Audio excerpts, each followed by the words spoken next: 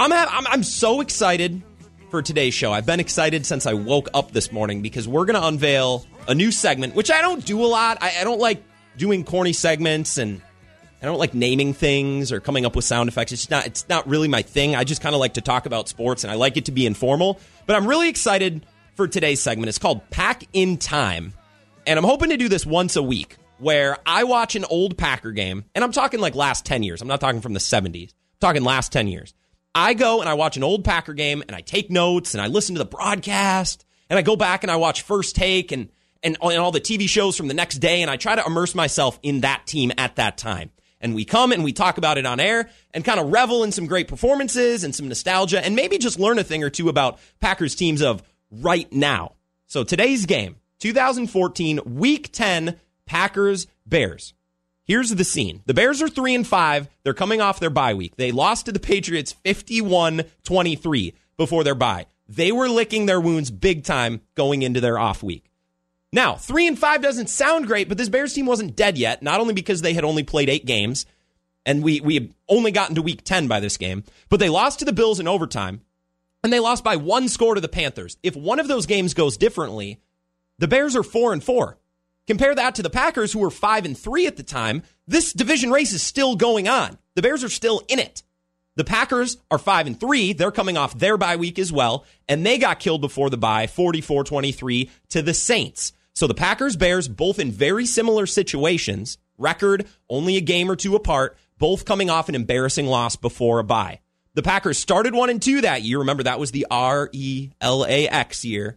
They lost 1-2, or they started 1-2, and then they won 4 of 5 going into their bye week, which is where we get the Packers 5-3, the Bears 3-5, both coming off a bye week and an embarrassing loss. So without further ado, let's go Pack in Time, the NFL's oldest rivalry. Let's do it. I wish there was a way to know you're in the good old days before you've actually left them. What the hell's going on out here?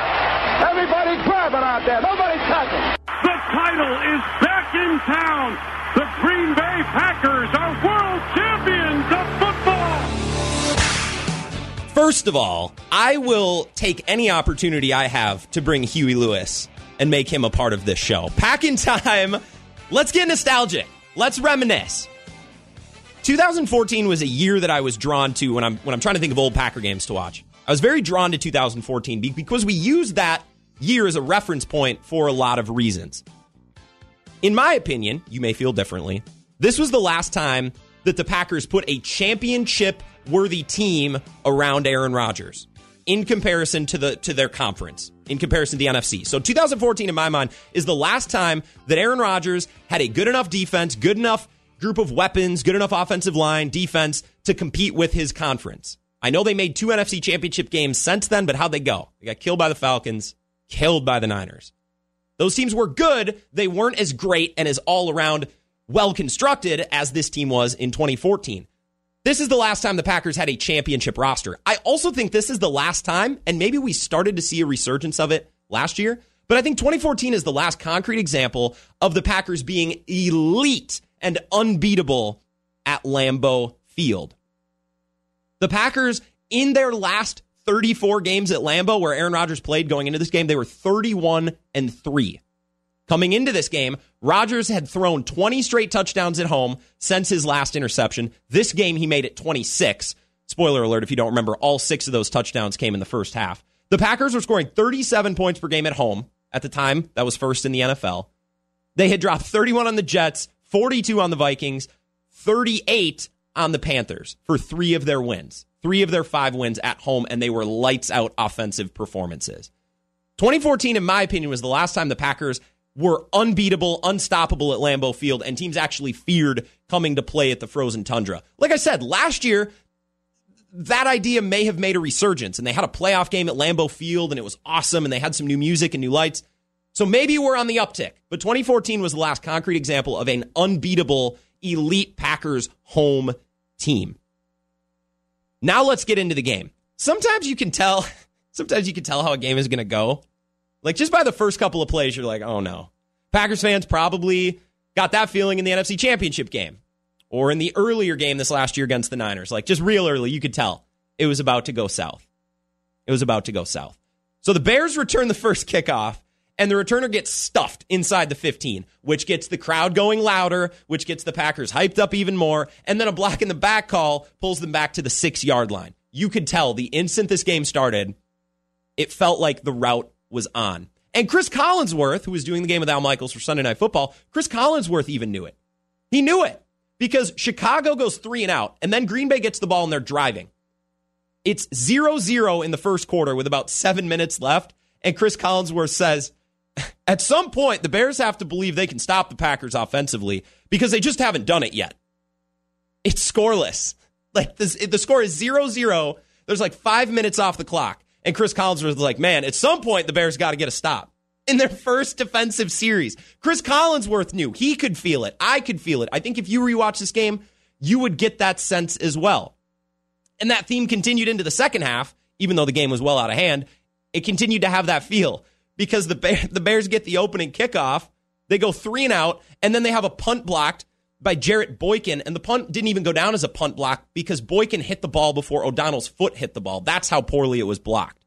At every instance of this game, which, by the way, if you don't know the game I'm talking about, the Packers ended up winning 55-14. Every corner of this game, it was rich with plays where you're like, yep, that's how tonight's going to go. Yep, the Packers are that much better. Yep, it's the Packers' night. And it was their night. They scored 42 first-half points, 6 first-half touchdowns from Aaron Rodgers. And that was the memorable part of this game.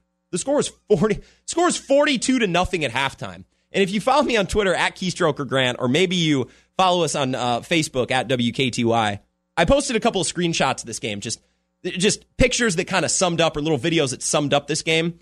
Going to halftime as Al Michaels and Chris are signing off to go to the halftime break. The graphic pops up on the screen as they do the flyover shot of Lambeau Field. The graphic pops up, Packers 42, Bears 0. 6 first-half touchdowns from Aaron Rodgers. 6. You see a lot of blowouts in the NFL. You don't often see a halftime score of 42-0. 42-0. That was the score. That's what's memorable about this game was Aaron Rodgers. His 6 first-half touchdowns, one is this. Brandon Bostic to go up 7-0. That was on 4th down. Then Andrew Quarles caught the next touchdown to make it 2.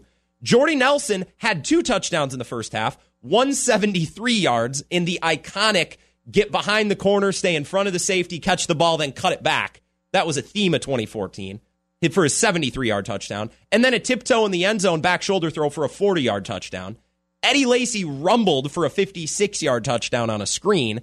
And Randall Cobb capped the half off with probably the best catch of the game, that one-handed go up and get it in the back of the end zone, almost like a basketball player getting a rebound to make it 6 and to make the score 42-0. To put it into perspective, how much Aaron Rodgers dominated the Bears in 2014, and this game was an extension of that domination, only through halftime because Aaron Rodgers played 1 series in the second half. That was it. Through 6 quarters against the Bears in 2014, Aaron Rodgers completed 74% of his passes. He threw for 617 yards, 10 touchdowns, no interceptions, and a passer rating of 151. Dominance. And that was Aaron Rodgers' MVP year. And it was also a year that saw the Bears go 5-11 and really give up on a coaching hire that went terribly wrong in Mark Trestman. That was the story from this game, and really the story of the year is Aaron Rodgers won MVP. I went into this game trying to pay attention to the offense because I was going to try to point out, okay, there's a McCarthy idea, right? There's Mike McCarthy's offense, and try to compare it to what Matt LaFleur and the Packers are doing now. But you know what's funny is McCarthy's offense, at least in this game, had a lot of creative stuff that Matt LaFleur wouldn't surprise me if he called some of this stuff. There are some creative wrinkles in there, and they actually don't completely neglect the running game. It helps to have peak Eddie Lacy in his rookie year. But the first offensive series for the Packers starts with 3 straight Eddie Lacy touches. Like it was a focal point. They wanted to get the running game involved. Now they went away from it as they often did. A lot of the games in 2014, Eddie Lacy is great at the beginning, and then it becomes more about Aaron Rodgers in the passing game as the game goes along. I don't know if that's by design, if that's Aaron Rodgers being Aaron Rodgers, or if that's defenses just figuring out Eddie Lacy over the course of 2 or 3 quarters of football. But that's always the way these games trended. They'd start really heavy on Eddie Lacy, and then they'd slowly go away from him. This game was no different. And why would you keep running the football? Like, why would you run the football when you can win? And Aaron Rodgers threw 6 touchdowns in the first half. But they actually have a lot of ideas and things that they ran in this game offensively that I kind of was surprised by. I'm like, maybe I'm ripping on Mike McCarthy too much. They did a lot of no huddle, 2 tight end stuff. So they'd force the Bears into these big packages, and then they'd run no huddle to keep these big bodies out there, and they'd split their tight ends out wide to put the defense at a disadvantage. It was a theme you used to see it all the time with McCarthy. They kind of went away from it. And part of that is because they didn't have the tight ends to do it. But they ran a lot of no huddle, and consistently they were snapping the ball with 10 to 15 seconds left on the play clock, which you never see now. There's always a second, maybe 2 on the play clock when that ball is snapped. Nothing more. A stark difference from this game that I watched from 2014. They actually had some interesting setups in the backfield, too, creative lineups, where Aaron Rodgers would be under center. There was one lineup, it was like the I formation, but it was offset to the right. So Quarles was almost standing shoulder to shoulder with Rodgers off to the right, with Eddie Lacy lined up behind him. And then they also ran the wishbone, where they would line up Bostic and Quarles side by side next to Aaron Rodgers in the pistol or under center. And then they line up Eddie Lacy behind him for this weird pyramid wishbone formation. Maybe I was too hard on Mike McCarthy. If you were listening earlier this week, I'm like, Mike McCarthy's simple offense warped our minds. It warped the way we looked at football. But going back and watching this game, and part of it is the Bears' defense is terrible, which we'll talk about more coming up. But Mike McCarthy was maybe just a little bit more creative, at least at the time, than we gave him credit for. If you're just joining the show, we're going Pack in Time. I know it's a corny name, but it's sports radio, and we don't have any live sports. What do you want me to do? We're going Pack in Time. We're talking about Packers-Bears 2014. 55-14 was the final score. Aaron Rodgers was the memorable part of this game, but during the game, I don't think he was even the focal point or the main story. It was somebody else. It was Clay Matthews. Let's talk about that coming up next. Wisco Sports Show here on WKTY.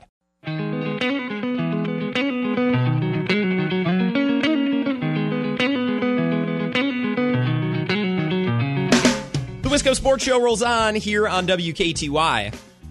My name is Grant Bills. I am your host. It's looking like it could get ugly in the state of Wisconsin. I don't know how this works politically. I'm glad I'm not on a politics show today. The Supreme Court striking down Governor Evers' stay-at-home order. I don't even know what that means. Does that mean things reopen? Does that mean we can leave our house? Because we have been leaving our house. Glad I'm not working politics today. In sports radio, we're getting creative. We're in the middle of a new segment. I'm having a blast. I hope you're enjoying it. It's called Pack in Time, where we take a couple of minutes to look at an old Packer game to reminisce, to drink up some nostalgia, and appreciate some really spectacular performances. Today, we're reliving the Packers and the Bears Week 10 Sunday Night Football matchup from 2014. Packers win 55-14. Aaron Rodgers throws 6 first-half touchdowns. And this game is significant for reasons other than the final score. It would be really fun to talk about just a Packers blowout every day on this show. I could, all right, let's watch an old game where the Packers won 42-6. There's enough examples. There's enough blowouts to do that. This game carries significance beyond the final score for a couple of reasons. Number 1 is Aaron Rodgers. Number 2 is number 52, Clay Matthews. I want to talk about him. First, I just want to mention a couple of guys from this game, and I was obviously taking notes and kind of planning exactly what we could talk about and what topics we can kind of chew on over this game. A couple of fun guys that I forgot about on both of these teams. Lance Briggs, I remember him, don't get me wrong, he's not an obsolete player, but I kind of forgot about that era of the Bears defense. Jared Allen, I didn't forget about Jared Allen, I forgot he was on the Bears. And I didn't forget about Mark Trestman. I'm sure Bears fans would like to forget about Mark Trestman. That's kind of a black hole of Bears football. And Kyle Fuller was a rookie in this game. So Kyle Fuller, who's now their number 1 corner and a really, really good corner, was a rookie in this game. And if you care about punters, Pat O'Donnell, this was his rookie game as well. He's turned into a pretty good punter for the Bears. So a couple of guys that have come around, a couple of guys that are long gone, and a couple of guys that I forgot about. Packers, I don't forget about Packer players as much, naturally because they're my team, unlike the Bears, but I kind of forgot about Jarrett Bush. I kind of miss when the Packers just had special teams guys, whether that was Jarrett Bush or Chris Banjo, fill in the blank. I forgot about Jarrett Bush. I forgot about Mike Neal, and I forgot about their entire defensive line. I'm like, who are these guys? I remember LaTroy Guion a little bit, and obviously Mike Daniels, we all remember. It was everybody else that I'm like, okay, I got to look these guys up. I didn't forget, but I really appreciated hearing Chris Collinsworth pointing out that Julius Peppers played basketball. Anytime his arm is up in the air and deflects a pass, bam, yeah, he played basketball. He's a basketball player, remember, and that's just a hilarious joke. And we make that joke all the time, but I had I hadn't heard it in a while come from an actual announcer. So that was refreshing. And it reminded me of this, like trying to name all these players and fun guys we forgot about from this game and from this era. It reminded me of a drinking game that I have with my friends, and especially in quarantine right now, if you're looking for ideas, this is a blast, especially if you're a sports fan that has a good memory, is you sit around and you drink, and you just take turns trying to remember weird, obsolete, forgotten about athletes. It's most fun, I think, in baseball, because roster turnover in baseball is it's so heavy every year, where so many players switch teams. So in baseball, we have a lot more players to talk about because the roster turns over every year. We were specifically trying to name players off the 2017 Brewers, where like those are the forgotten years where Chris Carter was hitting bombs. And like last night, we came up with some gems. Kirk Neuenhuis, Aaron Wilkerson, Nick Franklin. We had a blast trying to name some of these old players that were around for an era of Brewers baseball that wasn't entirely compelling, certainly wasn't competitive. It's a fun drinking game, and I got a little bit of that while watching this older, I guess 6 years old now, Packers-Bears game. Fun drinking game. Try it out sometime. We talked about Aaron Rodgers' 6 touchdowns and his performance, how those touchdowns came to be, how Mike McCarthy's offense, at least in 2014, which was Aaron Rodgers' last MVP year, it actually doesn't look all that dissimilar to what Matt LaFleur might be trying to do. Some interesting lineups in the backfield. They did lean on the running game in 2014, at least to start games, because Eddie Lacy was so good. They involved tight ends in the backfield, which is something I think we're going to see with Sternberger and DeGuara. A little bit more overlap than I expected. What I had completely forgotten about, and I felt really irresponsible when I realized how much I had exactly forgotten about Packers football from 6 years ago. Rodgers is the memorable story, but Clay Matthews was the focus in this game. And we tend to forget about Clay Matthews and exactly how good he was as late as 2014. We all think like, oh yeah, well he was at his best in 2010 and in 2011, which truthfully, yeah, he was. But to act like he didn't play meaningful football and didn't contribute after those years, it's just not true. And if you watch highlights from 2014, specifically this game, because it's so obvious, we forget how good Clay Matthews was, especially in 2014, because remember, this was the game they moved him inside. This is the game they moved him to inside linebacker after the bye. It's something they put in the bye week, and it changed the course of their season. Changed the complete course of their season. And it probably was a bit of a response to what happened in the Bears in week 4, when the Bears put up 235 yards rushing on the Packers. The Packers still won because his team was really good, but they struggled to stop the run. So over the bye, they said, screw it, we're going to move Clay Matthews inside, and the Packers went on a tear. They only lost one more game the rest of the year, and it was to Buffalo. And if you know how I feel about losses like that, I would call that an AFC forget-it game. I think the Chargers game was exactly that from last year. It's that random game that the Packers lose every year that you don't expect them to lose, but they do, and it's to an opponent that doesn't matter. In this case, it was the Bills. After the Packers moved Clay Matthews to inside linebacker over the Week 9 bye and then whooped the Bears on Sunday Night Football, they went on to beat the Eagles 53-20, which I know Clay Matthews moving inside didn't have anything to do with a 53 burger a week after they dropped 55, but still is worth noting. They then beat the Vikings, the Patriots, the Falcons. They lost that game to the Bills. Then they beat the Buccaneers and then beat the Lions to go into the postseason. They only lost one game after their bye. And moving Clay Matthews inside was a big part of that. And all of those wins allowed the Packers to get that first round bye, get a home playoff game to host Dallas, and put themselves in a position to win a game they should have won in Seattle to make the Super Bowl. Clay Matthews' move and Dom Capers' vision to move him to inside backer was a big part of why that defense was successful and that team was well-rounded. It's not a coincidence that that was the last Packers team that I think all around was a Super Bowl caliber roster. Chris Collinsworth, he will not shut up in this game about Clay Matthews moving inside. He will not stop talking about it. Chicago's first drive, which equates to the Packers' first defensive drive, the first time the Packers defense is on the field. This drive took 6 plays.